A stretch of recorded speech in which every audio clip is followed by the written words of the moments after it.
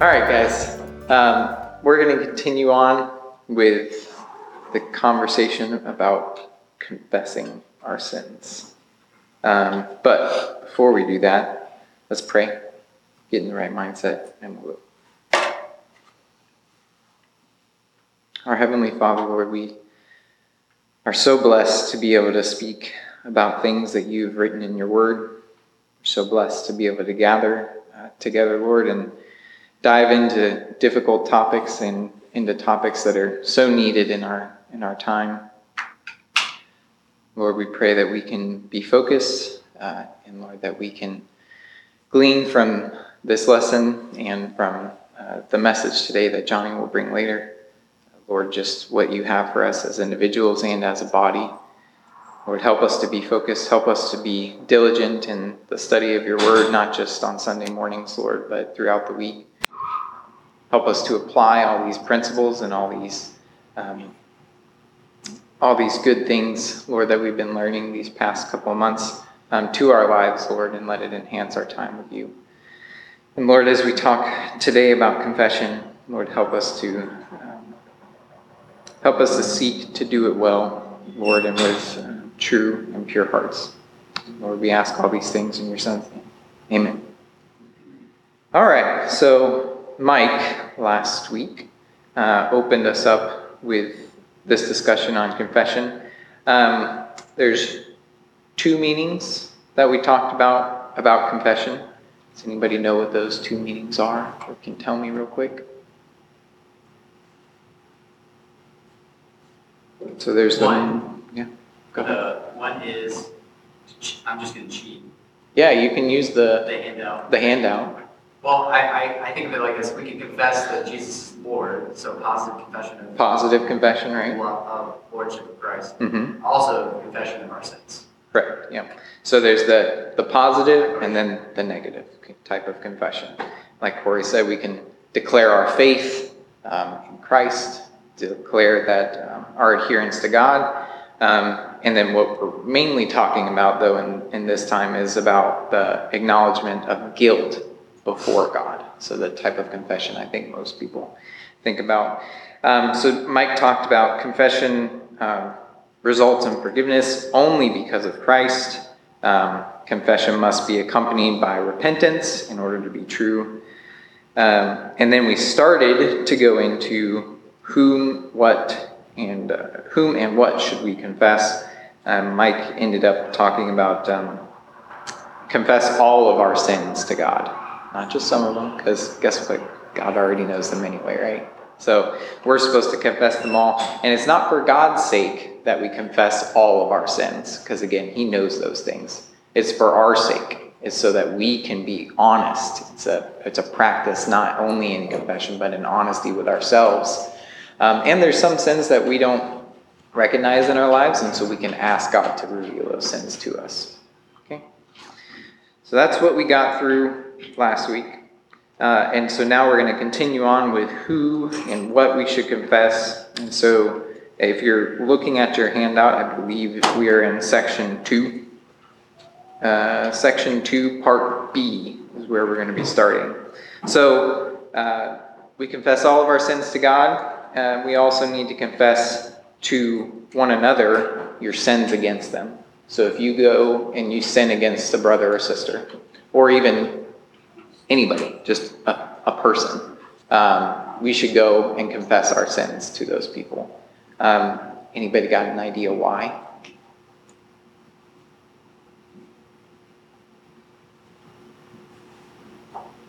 It's hard to maintain the unity of the Spirit and the bond of peace if you've got something that you planted in somebody else that was wrong, and that needs to be reconciled. It needs to be taken out of the way.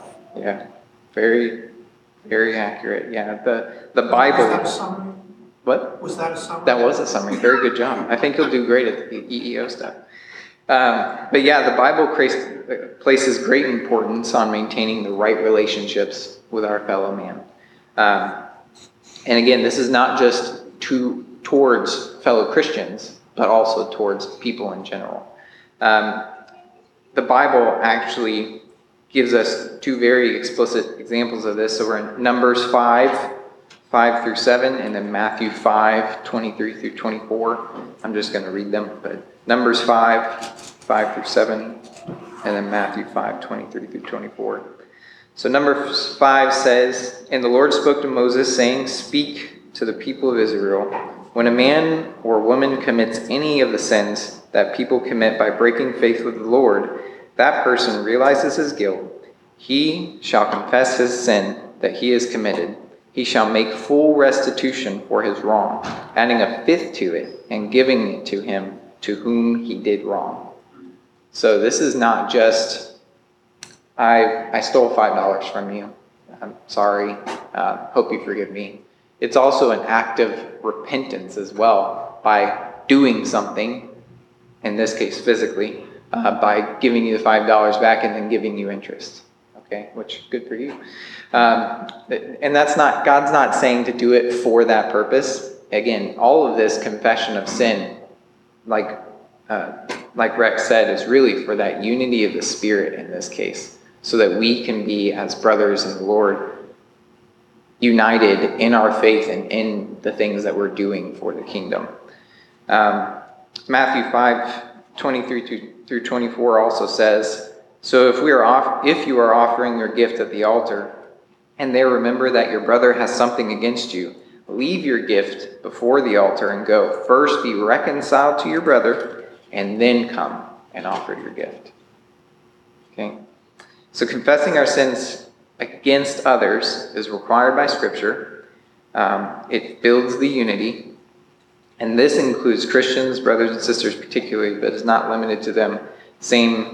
We have the same obligations to others. So for non-Christians, when you sin against somebody who doesn't know the Lord, and then you come to them and you say, "Hey man, I just wanted to let you know, I lied about what you did, which is why you got in trouble by HR or whatever it is. And I just want to say, I'm sorry, man. I'm going to go and I'm going to tell them that was actually me who did it. And I hope that we can, resolve this together." What do you think that does from a non-believer's perspective? You're coming to them and you're apologizing. They didn't even know, that you did something against them, you sinned against them, and then you come and admit it to them and ask for forgiveness. How is that going to be received? I mean, obviously there's the anger side that could be received, but what does that do for us? It definitely humbles us. It's credibility to the gospel, the witness of the gospel, and change in our hearts. For sure. And I think in all these things, it's about maintaining trust. So it's not just unity of faith, but it's like trust in one another. And for an unbeliever who may trust people, they may never have trusted somebody like that. And so that would be different. Yeah, and when you have that level of trust, it can move you into the hope that lies within us, right? A gospel conversation to be had with them. I mean, shoot, if someone came up to me and I didn't know the Lord and they told me, "Hey, I sinned against you, I'm sorry, I hope you can forgive me." I'd be like, "What are you doing, man? Why would you admit this? Why would you say that you did something against me? Like, that's not helping you at all, man. Like, what does that mean?" I don't know. For me, trying to look from that perspective, it does seem like it would be a shocking thing. But yeah, it would definitely build the trust. Definitely also humbles us as the individual and kind of puts our pride aside to be able to come to somebody like that and confess. And like so many things in the Scriptures, there's a paradox there. Not a contradiction, paradox.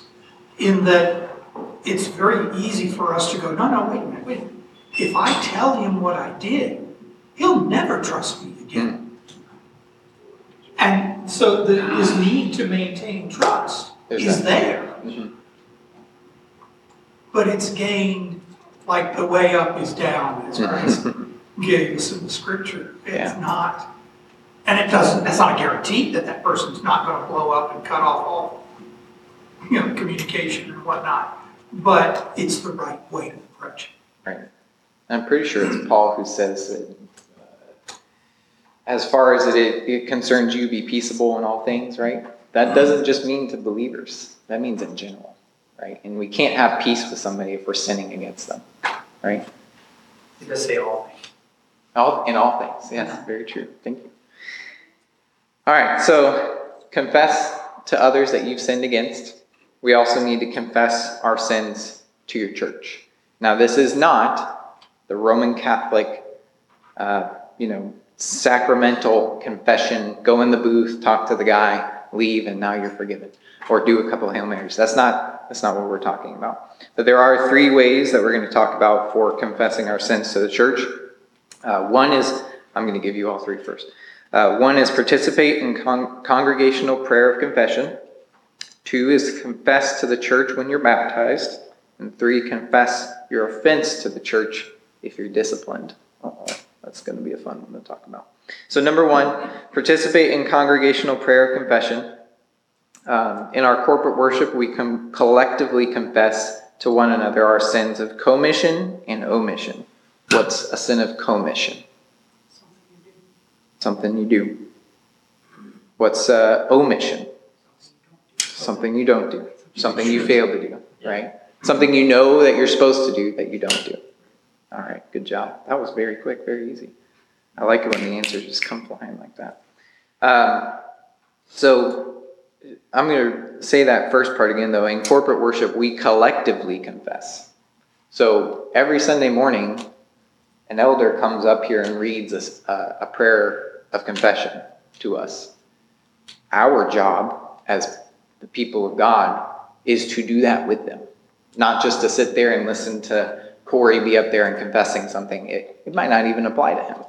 He is leading. They are leading us in this prayer of confession in order for us to identify the things that are in that prayer that might apply to us and then do that as well. So it shouldn't just be a passive thing that whenever there's a prayer of confession going on, it should be an active thing. We should be participating in that. That doesn't mean you got to get up and start praying it as well out loud. No one needs to know that you're actually confessing this sin. This is not for you guys to go out there and be in front of everybody and confess your sins. That's very intimidating and sometimes not even healthy for you. This is for you and God. Again, another way for you to be able to confess those sins to God. It's usually a scripture reading that is accompanied with that, typically from the Old Testament for us. That helps us facilitate that prayer of confession. Any questions on that? Why we do that? Why we should do that? Just say it's mostly foreign, it's foreign to us, like when we grew up in the church. Yeah. So corporate confession is not something we do or did.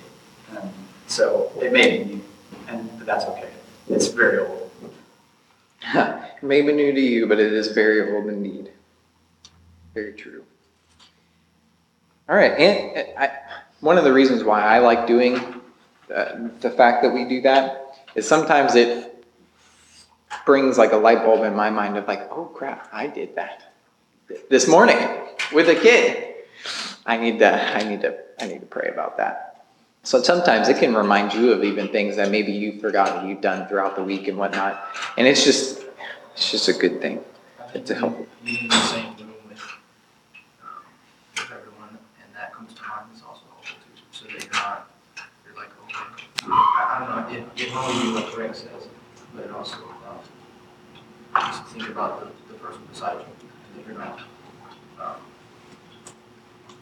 alone. You're not alone in it, right? Yeah. Yeah, I mean, these prayers of confessions can be applying to a multitude of people and, in the same row, like you said. Very true. All right, so we participate in congregational prayer of confession, so I hope to see everybody moving their mouths. I'm not going to look around. But we confess to the church when we're being baptized. So we first see confession associated with baptism in the scriptures description of the work of John the Baptist in Mark 1, 4 through 5. Anybody want to read that for me? First person to get there and let me know. Mark 1, 4 through 5. Thanks. John appeared baptizing in the wilderness and proclaiming a baptism of repentance for the forgiveness of sins. and all the country of Judea and all Jerusalem were going out to him and were being baptized by him in the river Jordan, confessing their sins. Very good. So in that description, what comes first during the baptism? He's proclaiming the baptism of what and what? Repentance for the forgiveness of sins. So we have to first repent. We've talked about this many times, but I think that there's still a number of people, unfortunately, who believe that repentance is a one-time thing, and then you're done. You wash your hands of it, and you're good. It's just not true, because you keep sinning, right? And we have to keep repenting of things, try and turn from them, and go the other way. So repentance for the forgiveness of sins. Now, think about when we baptize people here in the trough outside. Are they standing up there and confessing every sin that they've ever done, line by line, person by person, stuff like that? Answer is no. We would be here for a very long time. It would be very difficult to do that as an individual and to experience that as a person from the outside. So does anybody know what is said during a typical baptism? Not you, Corey, because you do them. That would apply to this part? Buried with him. Raised with him. Right. Yeah, so they go through they basically go through the gospel in a really quick, minute speech, and they say, do you confess and believe that Jesus Christ is Lord and he died for your sins, was buried and raised, and now sits at the seat of the right hand of the Father? Something along those lines. Sometimes you guys change it up. But you guys, you and John. So that right there is the confession, because they say, yes, I agree that I confess to that. Like we talked about at the very beginning, in the beginning of last week, there's the two forms of confession. This is one of those forms of confession. So we're not only confessing our sins, saying, yes, I've sinned, but also that Christ has died for our sins. Now we want to be buried and raised with him in the newness of life. And yet, as you mentioned earlier, the importance of repentance cannot be overstated here, because anybody can stand, in the water and say, "Yup," and get dipped and think, "I'm fine." Mm-hmm. The weight of that has to be something you're conscious of, or you're just going through a ritual, and outward rituals are not what pleases God. Yeah, that's why. That's why on the first profession of faith, we don't automatically throw you in the water, and bring you back out. We don't just automatically baptize you, right? I know that's not how everybody does it, but there's a watching, a process. It's not for us necessarily to judge and make sure that you are truly a Christian and whatnot, but we should be able to see the fruit, right, of your confession of Christ in your life, especially if you're going to do such a public thing as baptism. Because it should be this, like you said, a weighty thing, something that you should be very serious about, happy, excited about, great stuff, but it's something that you should be ready for, because you're professing to the body of Christ, saying, I'm one of you. I want to be held to the same standards that all of you are held to. And that's a big weighty thing. All right. Number 3, confess your offenses to the church if you're being disciplined. Church discipline is something that not everybody agrees with, but they're just wrong. Mainly because the Bible just tells you what you're supposed to do, right? Anybody know where the church... What? Let's read 1 Corinthians 5. Exactly. 1 Corinthians 5. Wait, aren't we in 1 Corinthians? Didn't we just hear a sermon on 1 Corinthians 5 last week? We sure did. And if you didn't, it's online, so you can go listen to it. Or it will be on. It is on. It is on. There we go.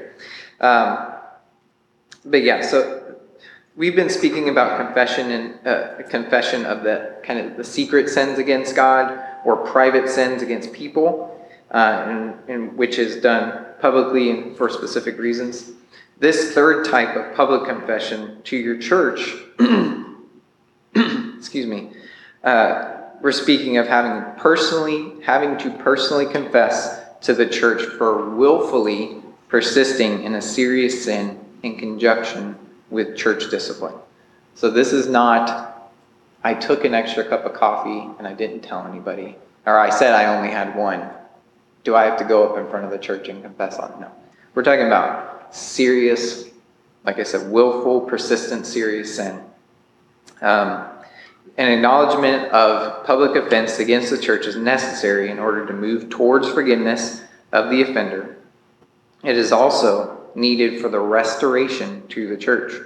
This could be needed because the sin is of the scandalous nature, like 1 Corinthians 5. Anybody know what happened in 1 Corinthians 5? If you were here last week, I hope you can all say yes. Yes. What was it? The son was with his father's wife. Yeah.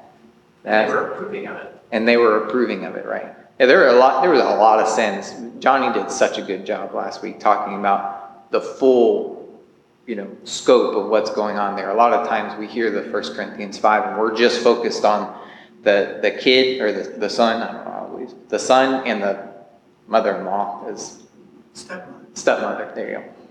Yeah, stepmother. That's what we mostly focus on. But there's the whole congregational part that Paul is really also focusing on, that you guys are also sinning because you're approving of this nonsense. So it could be something like that, super scandalous and gross. It could also be needed because the offender has not yet repented of a private offense after entreaties by the offended party, one or two others, as stipulated in Matthew 19, where we really hear our instructions on church discipline. So it might be painful, church discipline, any kind of discipline is painful, but discipline is supposed to bring us to restoration, right? Especially if it's church discipline is to bring us to restoration with the church and with the body of believers just as a whole. And for you to be restored as well. Yeah. Just as an example of even how it can go beyond to affect unbelievers. The church I used to attend does practice church discipline, and on one particular Sunday, they exercised church discipline on a woman who was in unrepentant sin. And after that was over, there was a relative of a family member that was visiting from out of town who couldn't go anywhere because they had ridden with the family, didn't know this was going to happen, and she was all up in arms. How could you dare do that? Well, a year later, exactly a year later, they called the same kind of meeting at the end of the service and announced that that woman had repented and was seeking restoration and was being welcomed back into fellowship of the church. Praise God for that. But guess who was sitting there? That woman who was so up in arms a year before, and she was amazed. Her whole attitude toward it changed. And as far as I know, she was not a believer, but she had a whole newfound respect for daring to confront sin. And that's because we take sin seriously. If we're not taking sin seriously, how are we different from everybody else out there? Every other social club, every other political party, we're the same. And people look at the church whenever sin is not taken seriously, and they say, I can get that somewhere else. I get that on Facebook every day. People bickering, someone telling them what's right and what's wrong. I can just go to Facebook if I want to. But it's a big difference when we actually do what the Word says. We take sin seriously and seek righteousness and holiness as we're instructed to. Can somebody read 2 Corinthians 2, 5 through 8 for me? 2 Corinthians 2, 5 through 8. We'll get to this eventually in our sermon series as well. Maybe like 3 years.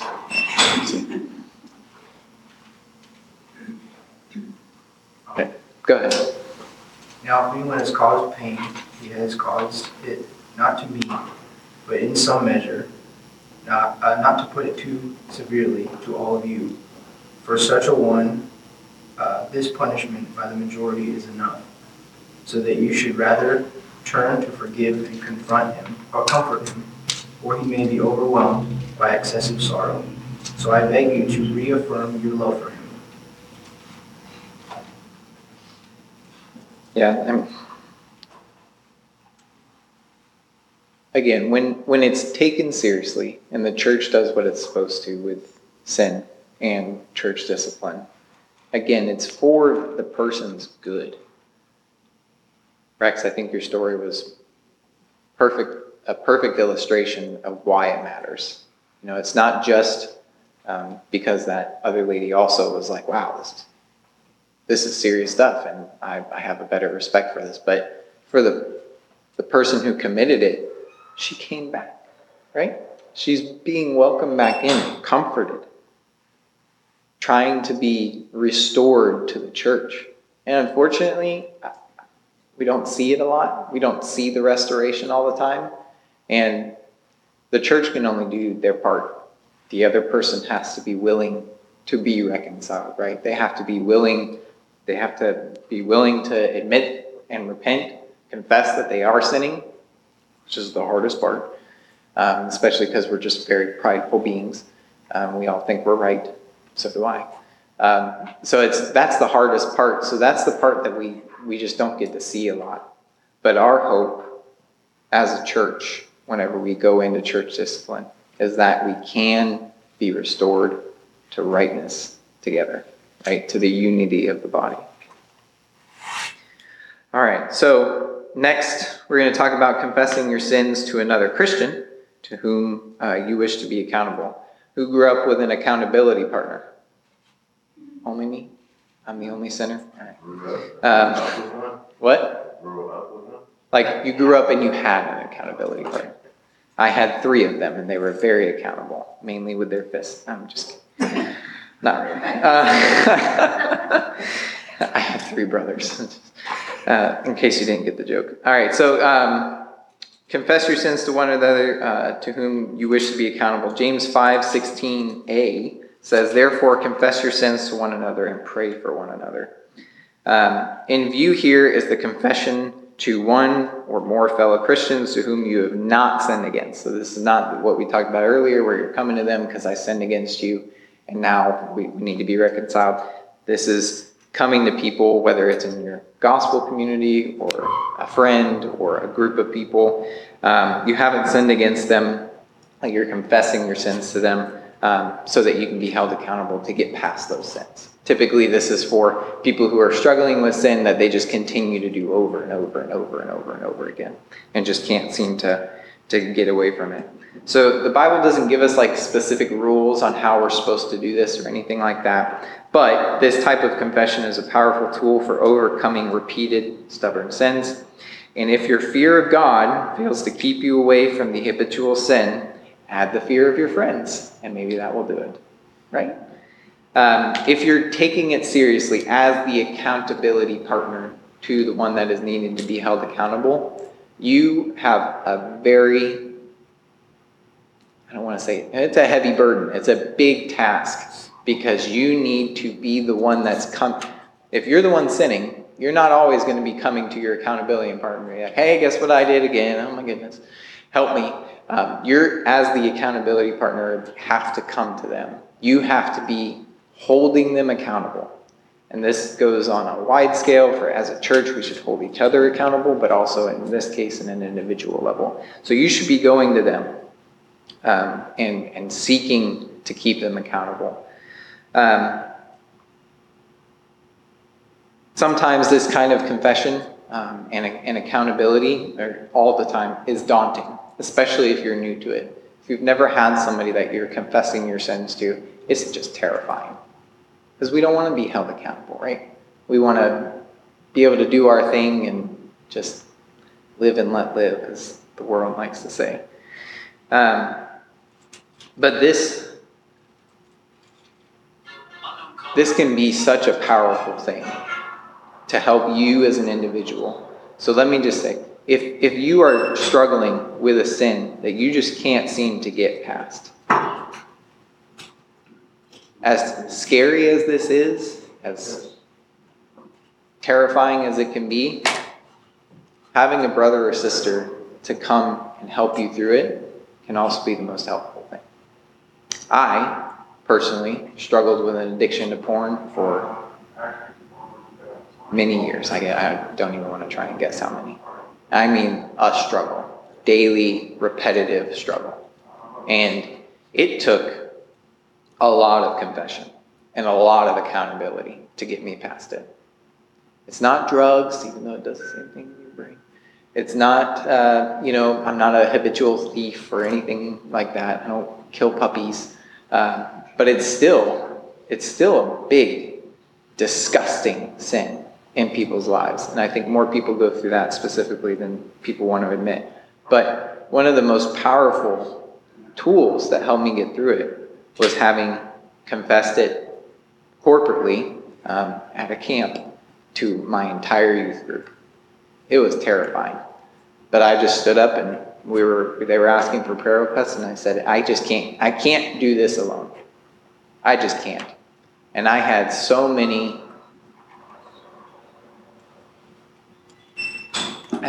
friends who walked with me through that struggle. I still didn't get past it, unfortunately, in those years. It wasn't until I was married and was able to confess it to a person who kept me accountable to get me through it.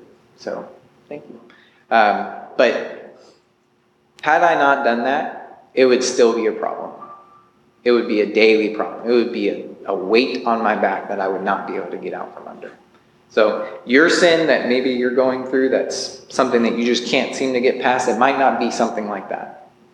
It could be your anger. No one likes to talk about anger. It could be your pride. It could be you think you're better than this person at work and you just can't seem to get that thought out of your head. I can do my job so much, or I can do your job so much better than you do your job. You're sinning. You might just need to confess it to somebody and have somebody hold you accountable. Galatians 6:1-2 says, "Brothers, if anyone is caught in any transgression, you who are spiritual should restore him in the spirit of gentleness. Keep watch on yourself, lest you too be tempted.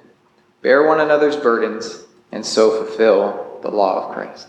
So again, this is an explicit command to us as believers to be able to do this with each other. Yeah. And I cannot come up with a reference, but there is an Old Testament statement of God in the law. So it's an interesting contrast. It says, "You shall not hate your neighbor, but you shall by all means rebuke him and not suffer sin because of it." And the implication of that, as I understand it, is if you're not willing to do that, you're hating that person because you're seeing them in bondage and not caring enough to try to do it. Yeah, you're not trying to liberate them. Yeah. Like, you're not trying to give them the gospel of peace, right? You're letting them live in war and conflict with themselves and others. Mm-hmm. That's so misunderstood. Yeah. Well, I mean, we see that in Ezekiel as well, which is not the same reference. But in Ezekiel, it talks about the blood guilt that will be upon you because you're not helping your brother. It's a very similar concept. So we're supposed to go to each other. We're supposed to hold each other accountable. But because this is such a powerful thing, having accountability with one another, you do have to be cautious. You should be willing to confess your sin in its entirety to this person or these people, which means you have to have a lot of trust in these people. If you are seeking that kind of accountability, you need to set up parameters. You need to make sure that, again, that there's trust both ways, that this is not something you're not confessing this to somebody who just loves to gossip and talk to all their friends about everything that's going on in their lives. It's a powerful tool, so it needs to be wielded properly. Okay?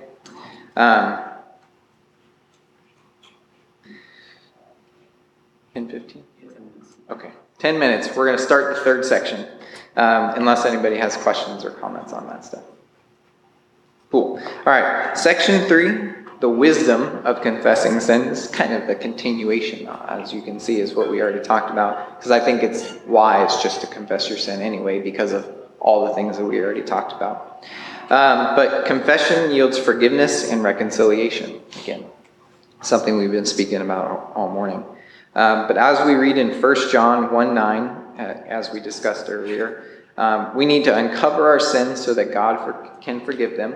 But Micah 7:18 through 19 speaks powerfully about God's wonderful and wonderfully merciful nature. And it says, "Who is a God like you, pardoning the iniquity and passing over transgression for the remnant of his inheritance? He does not retain his anger forever, because he delights in the steadfast love. He will again have compassion on us. He will tread our iniquities underfoot, and you will cast all our sins into the depths of the sea." Amen, and thank God for that. We didn't have such a holy and righteous God that we can confess our sins to, and who can truly forgive us because of the work of his Son, Christ, Jesus Christ. It would be for nothing. And all of this pardoning of our iniquity, casting our sins into the depths of the sea, it would be on us to do that. We can't. You cannot do that yourselves. You can't get rid of that guilt. And this is, again, where a lot of the other religions all of the other religions just go wrong. Do this, do that, say this Hail Mary, go to this person, make this trek to wherever, pray towards Mecca. It doesn't do it. None of that does it. You have to have a perfect Savior to be able to get rid of those sins for you. And praise God that we have that perfect Savior in Christ.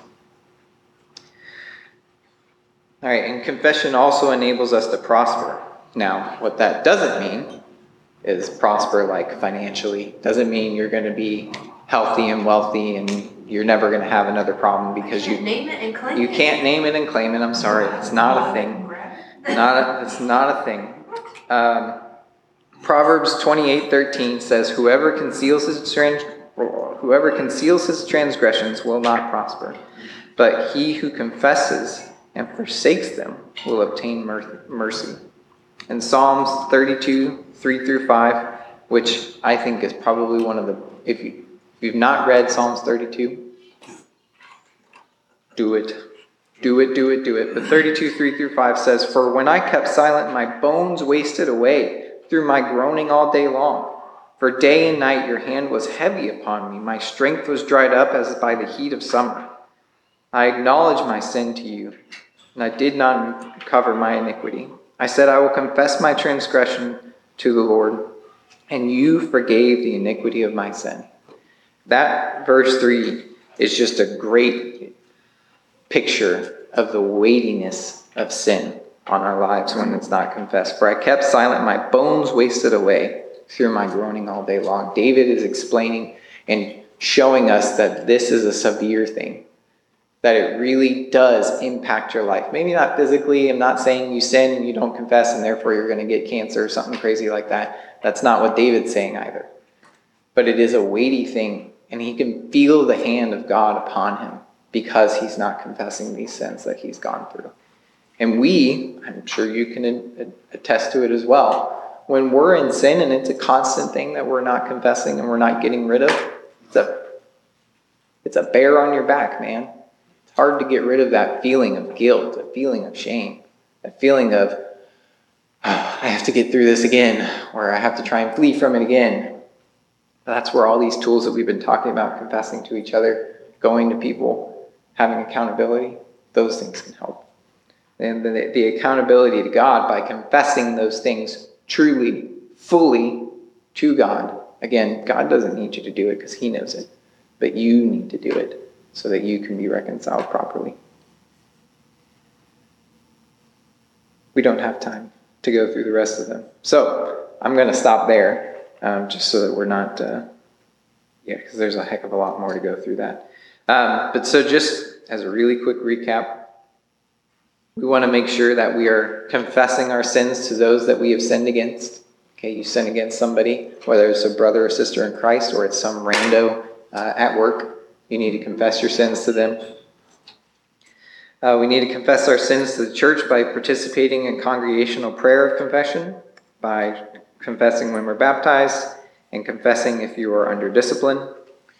And then we need to confess our sins to other Christians to whom we wish to be accountable, because confession yields forgiveness and reconciliation, and it enables us to prosper. Amen? Amen. All right, let's go ahead and pray, and we'll get ready for the service. Our Father, we thank you that we have a holy God that we can confess our sins to. We thank you that you've provided us a body of believers that we can be accountable to. We thank you that we have your word that can keep all of us on the same track, and that we have an objective standard that we can rule and judge by, not only ourselves, but especially ourselves, but also each other. Lord, help us to be adhered to your word. Help us to bring each other to reconciliation if we need to. And Lord, push our pride and our fear and our distrust aside, and help us trust one another to confess our sins, to move towards reconciliation and wholeness and unity, not just with the body, but with you. Help us, Lord, in our walk, in our time, where we see things in your word that might prompt us and remind us, ooh, you just did that, and that's not okay. Lord, help it to move us towards confession. Help your word to be a lamp unto our feet and a light unto our path, Lord. God, we thank you for this time. We thank you for this church body who's willing again to talk about these things. Help us, Lord, to take it seriously. Help us, Lord, to look different from the world and take sin seriously as your word tells us to. Lord, be with our hearts and our minds as we prepare for the sermon today that we're going to receive. And we ask and thank you for all these things. Amen. Thanks, guys.